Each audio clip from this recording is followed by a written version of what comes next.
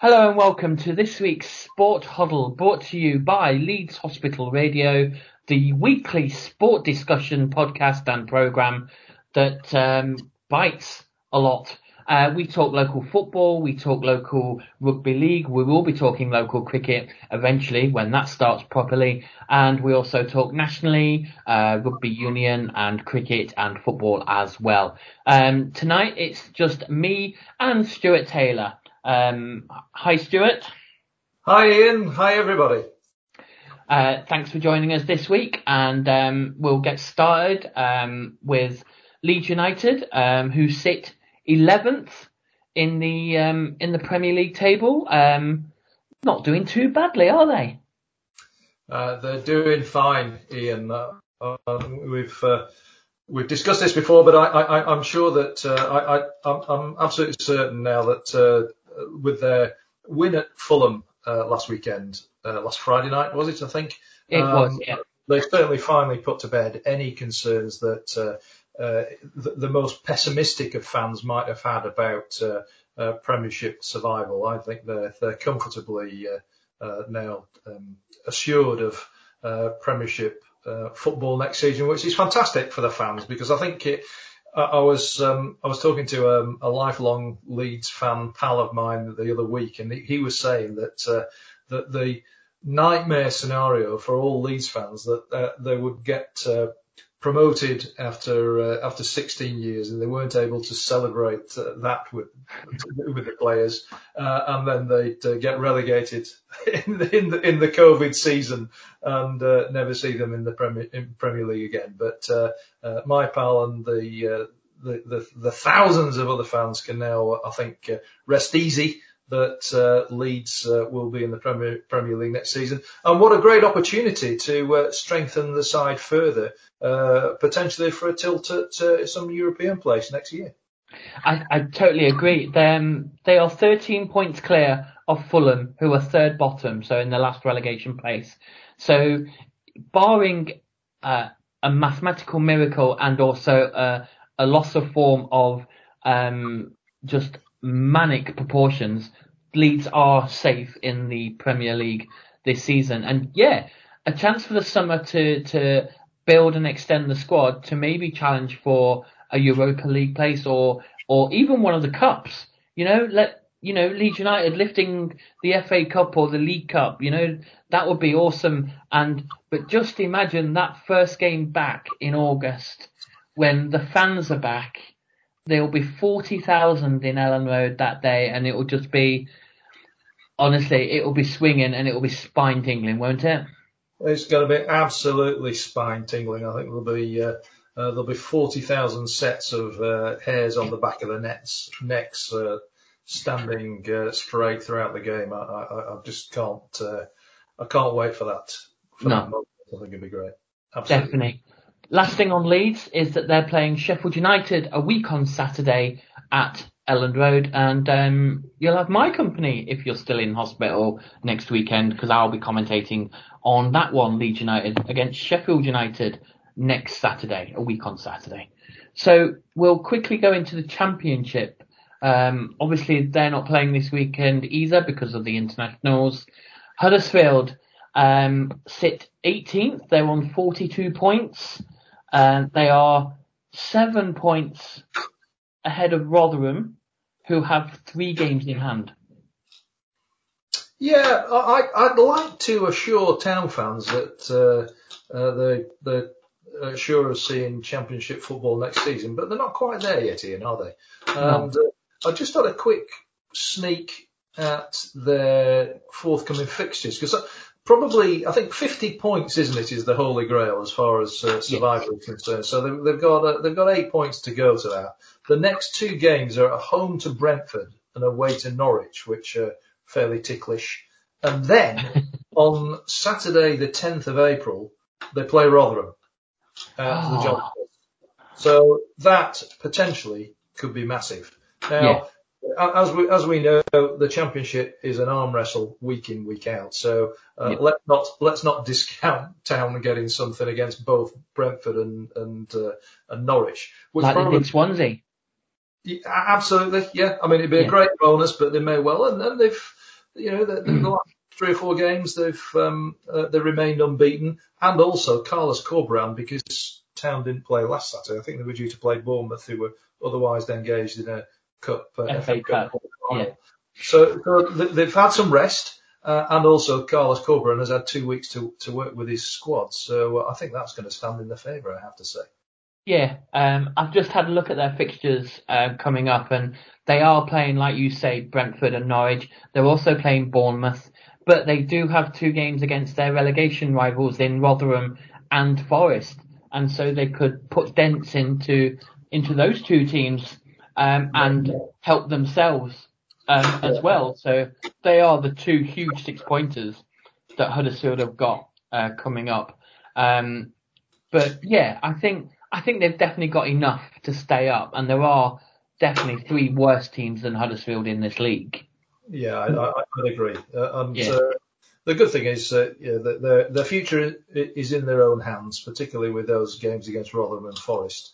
Yeah. 6 points from those 2 games, and they're pretty much done, I would say. They are. Yeah, they're pretty much done.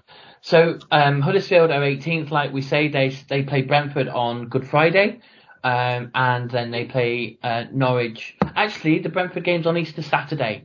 My mistake. And then they play Norwich on Easter Tuesday, the day after Bank Holiday. So probably for TV reasons.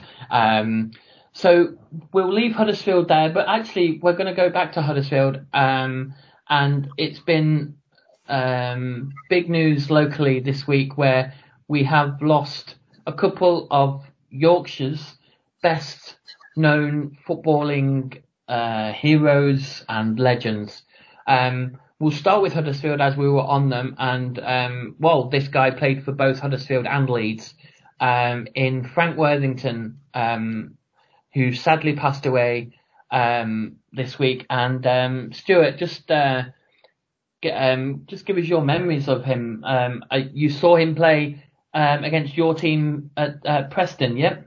I did. I was 11 years old, and I think it was a Monday evening fixture, and he was playing for Town in their superb traditional blue and white stripes and white shorts in the days that teams made every effort to turn out in their first choice colours and not change at the drop of a hat.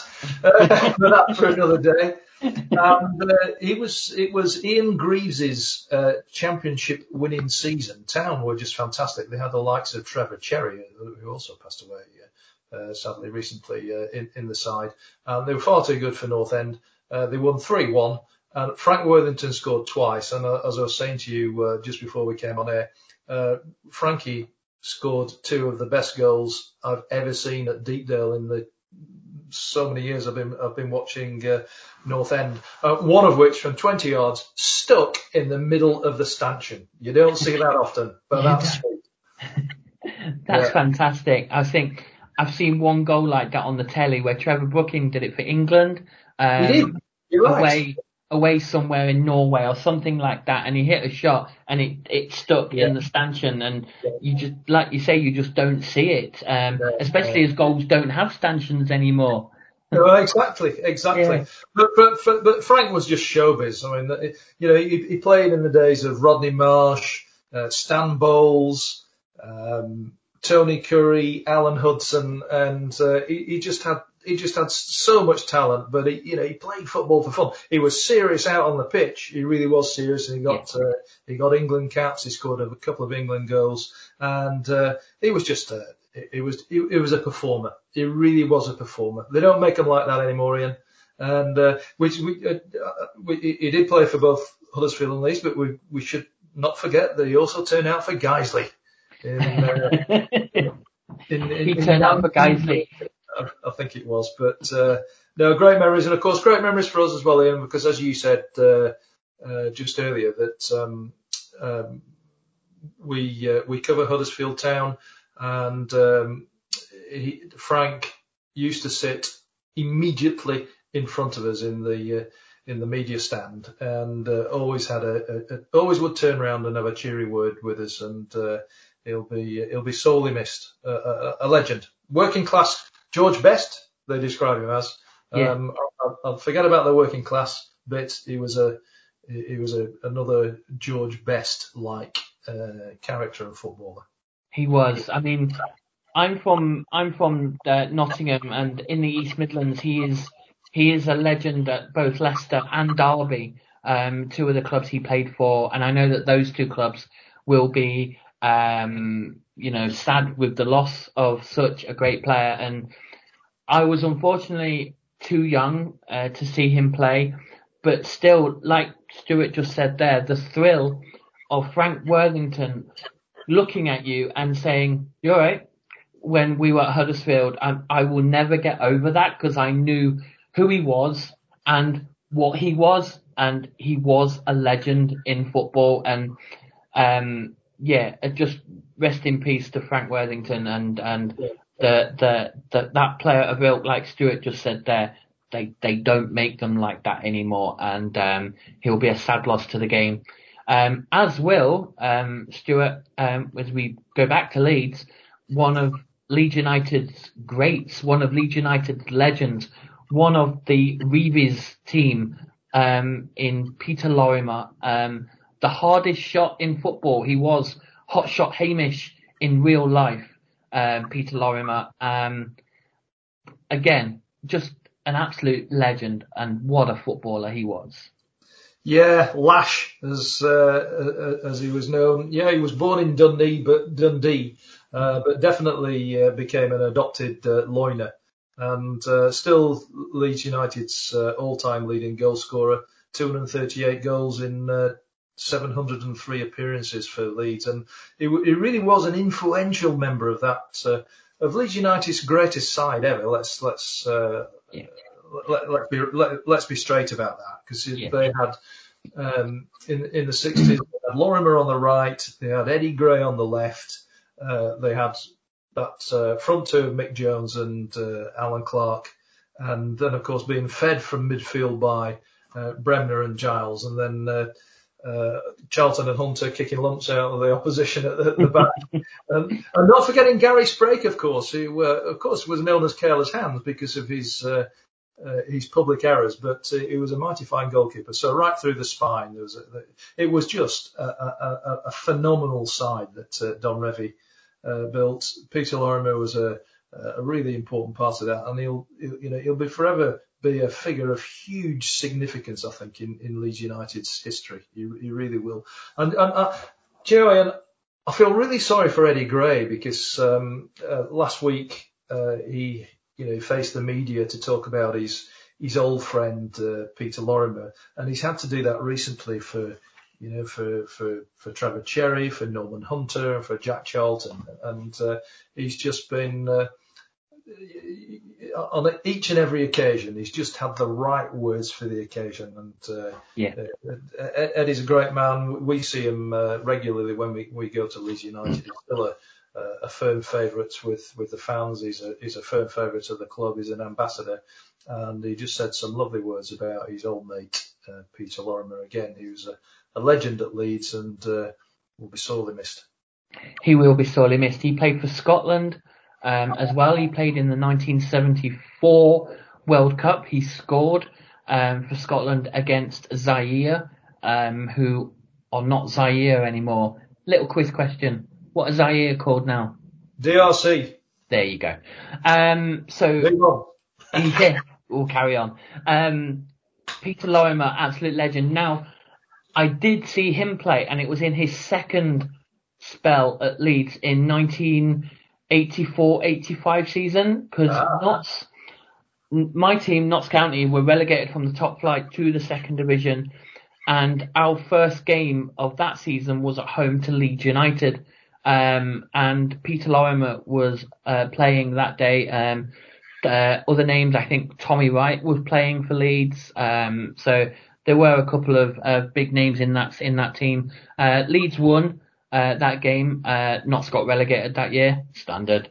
And but I saw Peter Lorimer play, and I think, for someone my age, I think that's something that I will cherish, the fact I saw him play.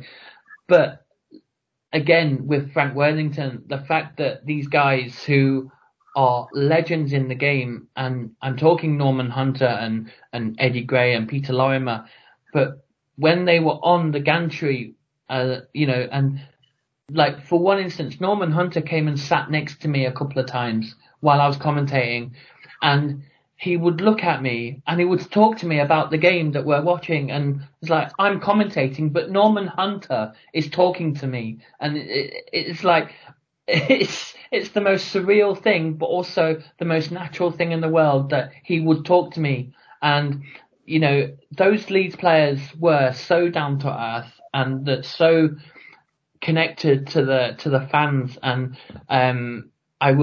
Peter Lorimer will be a huge miss, as will those names that Stuart mentioned, Norman Hunter, Jack Charlton, Trevor Cherry, as well. And and Frank Worthington, we will add that now as well. So we wanted to pay our tribute to Yorkshire footballing heroes, and I hope me and Stuart have put that across to you guys listening in.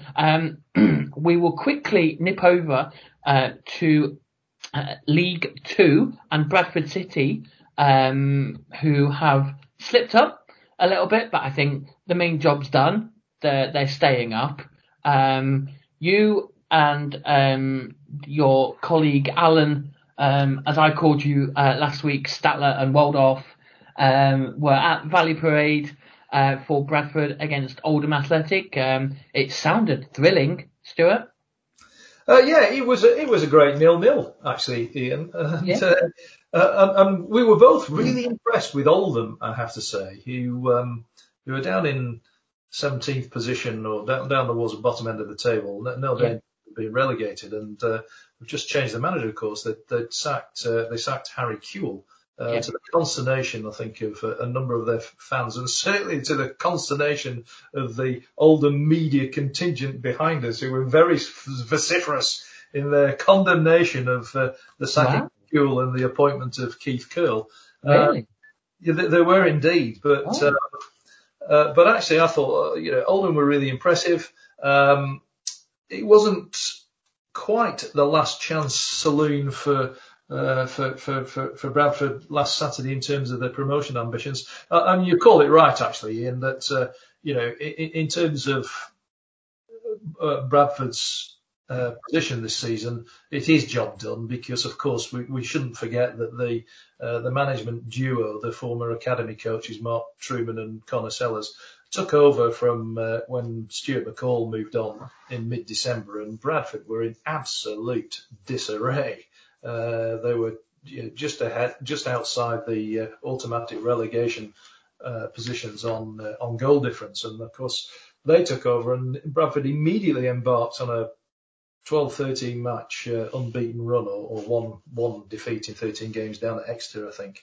And, we were all getting excited 2 weeks ago, even about the prospect of potentially automatic promotion, but just the last 5 games, they've just lost the way, and it probably is just a reality check. I think the main issue, and we certainly saw this during the game against Oldham last Saturday. They've lost the services of Callum Cook, who was playing in the number 10 role under Truman and Sellers, and they really flicked a switch in terms of his performance, because he was adding the creativity to create the chances for Andy Cook and Danny Rowe, the 2 recent striker arrivals at Valley Parade. But he's out now pretty much for the rest of the season with quite a nasty looking hip injury.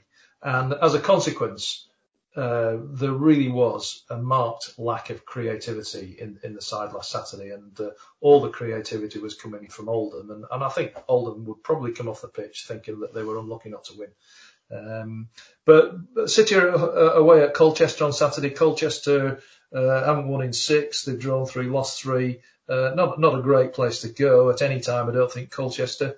But I would now describe this definitely as last chance saloon. I think if the Bantams have any thoughts of still getting into the playoff picture, then nothing less than 3 points will do this Saturday.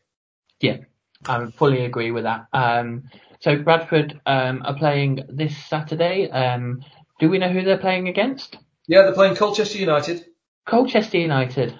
Yeah. Ah, there you go. Some big games in League Two. Tranmere Mansfield, Barrow Stevenage. That's a 6-pointer.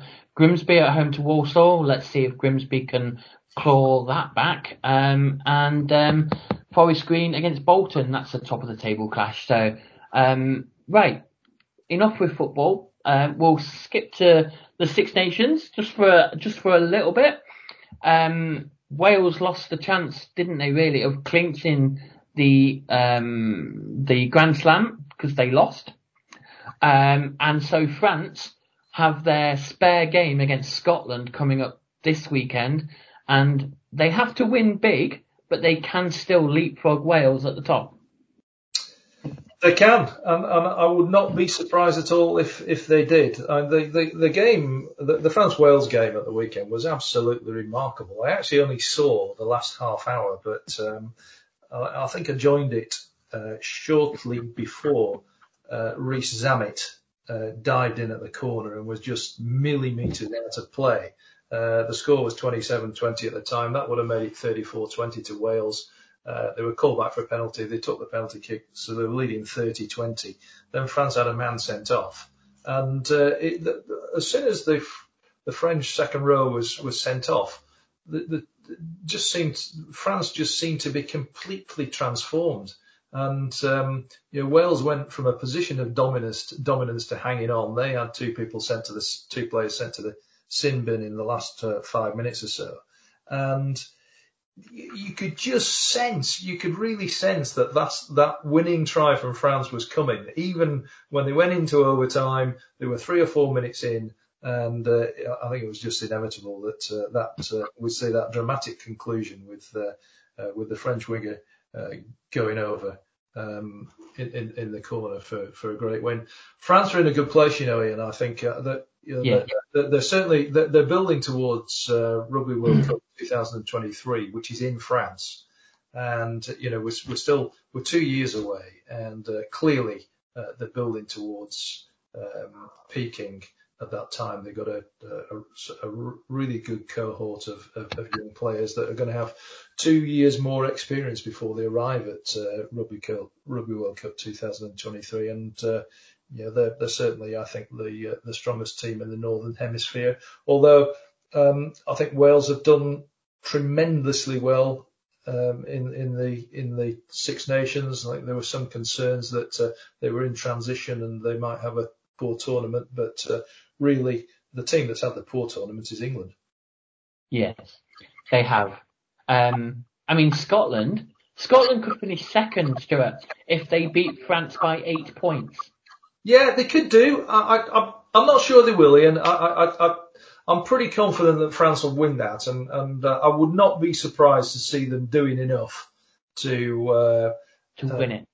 To win it, to claim the championship, because if there's one team in that, well, there's probably two teams in that competition, but if certainly France are skillful enough, they've got sort of highly athletic set of backs alongside the powerful forwards, and I can certainly see them. They'll go for it. They'll definitely go for it. At home as well. Yeah, home to Scotland. Yeah. Yeah, we could end up with a right old tri-fest. Let's hope we do, to finish off the championship. Absolutely. It's interesting though that France beat Wales, who beat England, who beat France. So those three are capable of beating each other, as has been proven. Wales lost to France, France lost to England, England lost to Wales. So they're all capable of beating each other, aren't they? I think they are. I think you're right. England just have got just a highly a talented pool of individuals, but they just seem to play a rigid game plan. And that was a spirited win against France. They'd lost against really poorly against Scotland. They'd lost against Wales. And against France, they just seemed to be given their head and play what was in front of them rather than stick to that rigid game plan that with no plan B, which drives me absolutely crazy, I have to say. with little scope to indulge in the natural game. Yeah. And it worked against France. And of course, France were coming back from some COVID issues. So there may have been some issues with fitness. But England were just back to square one against Ireland. I mean, they were cruelly exposed. They were by far second best. And they were just back to that rigid game plan with no plan B, which is incredibly frustrating given the talent that they've got at their disposal. Absolutely. So we'll leave Union and we're going to go on to Stuart's knowledge base on rugby league now. The Bluffer's Guide to Rugby League. The Bluffer's Guide to Rugby League. Super League starts this weekend with 6 games, all played at Headingley. 2 on Friday, 2 on Saturday, and 2 on Sunday. Leeds Rhinos, our local team, are away against Wakefield Trinity on Saturday afternoon. But obviously it's at Headingley.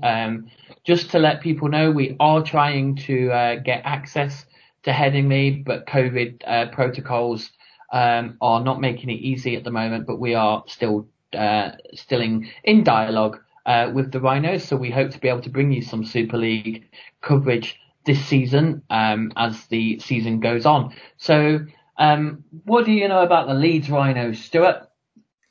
What do I know about the Leeds Rhinos? Well, Leeds, the first game of rugby league that I ever saw live was in 1983, and it was at Headingley, and it was Leeds versus Featherstone, I have to tell you. So I know where they play. I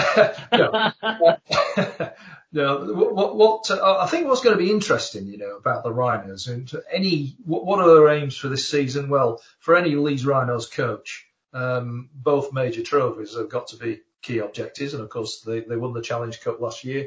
They went out at the Super League playoff stage rather surprisingly, I thought, to Catalans. But the interesting signing they've made for me is Kyle Eastwood. Eastman. Yeah. I beg your pardon. Yeah. Who, is coming back to rugby league at the age of 31, after having spent the last 10 years in rugby union with Bath, Wasps, Leicester Tigers, and winning 6 caps for England along the way. So that's quite an eye-catching signing, I have to say. It is, because when he was at St Helens, he was one of the big, bright prospects. And he, like you say, he went to rugby union at a very young age, 21. But he did tear Super League up when he started for St Helens. So I think it's a cracking signing for the Rhinos, and it'll be really interesting to see how he copes back in rugby league after being in union for so long. I mean, I'm sure it's like riding a bike, but it'll be very interesting to see how he copes. I'm expecting Leeds to beat Wakefield on Saturday. I think Wakefield have their problems, but they're also a very good side when they are on their game. We also try and cover the Huddersfield Giants, as you know, Stuart. And they're playing Hull FC on Sunday, and that's also at Headingley, as is Castleford Tigers against the Warrington Wolves on Sunday. We don't cover Cass, but they're a local team. So I can give you a bit of a Bluffer's guide to Huddersfield if you want. Go on. Yeah. I think what we should mention is that they've got a new coach in Ian Watson, who they've brought over from Salford. Yes. And he's led Salford to Grand Final and Challenge Cup Final in the last 2 seasons. So I think that's a really interesting appointment. Recruitment seems to have gone well, and they seem to have given Watson some squad depth to work with. I suppose the question is whether the Giants will deliver, because they've had 2 pretty underwhelming seasons in the last couple of seasons. And yes, they have. 10th in 2019, and although they were last season, they were at the wrong end of quite a number of closely fought losses. Close games, but they came on the wrong side of pretty much all of them, and as a consequence, they finished seventh, I think it was, wasn't it? Yeah. So, a combination of recruitment and I think for Giants fans, certainly an exciting coach appointment in Ian Watson. Then I think they could well be just a team to keep an eye on. I think they were definitely a dark horse with Watson in charge and the squad that he's built there. I think expectations are not high, which means they can always be under the radar. I think Huddersfield will have a pretty decent season, and I think the playoffs are not beyond them this season. So, as I say, we're hopefully bringing you some Super League coverage. We are working on it with our clubs, so we'll get that to you as soon as we can. Thank you very much, Stuart, for your company this week. Been most entertaining chatting with you. You're very welcome, Ian. I've enjoyed it immensely. Thank you very much. And we will say goodbye, and we'll see you again next week, and some more sporting chat and opinion. So goodbye from me, and goodbye, and get well soon.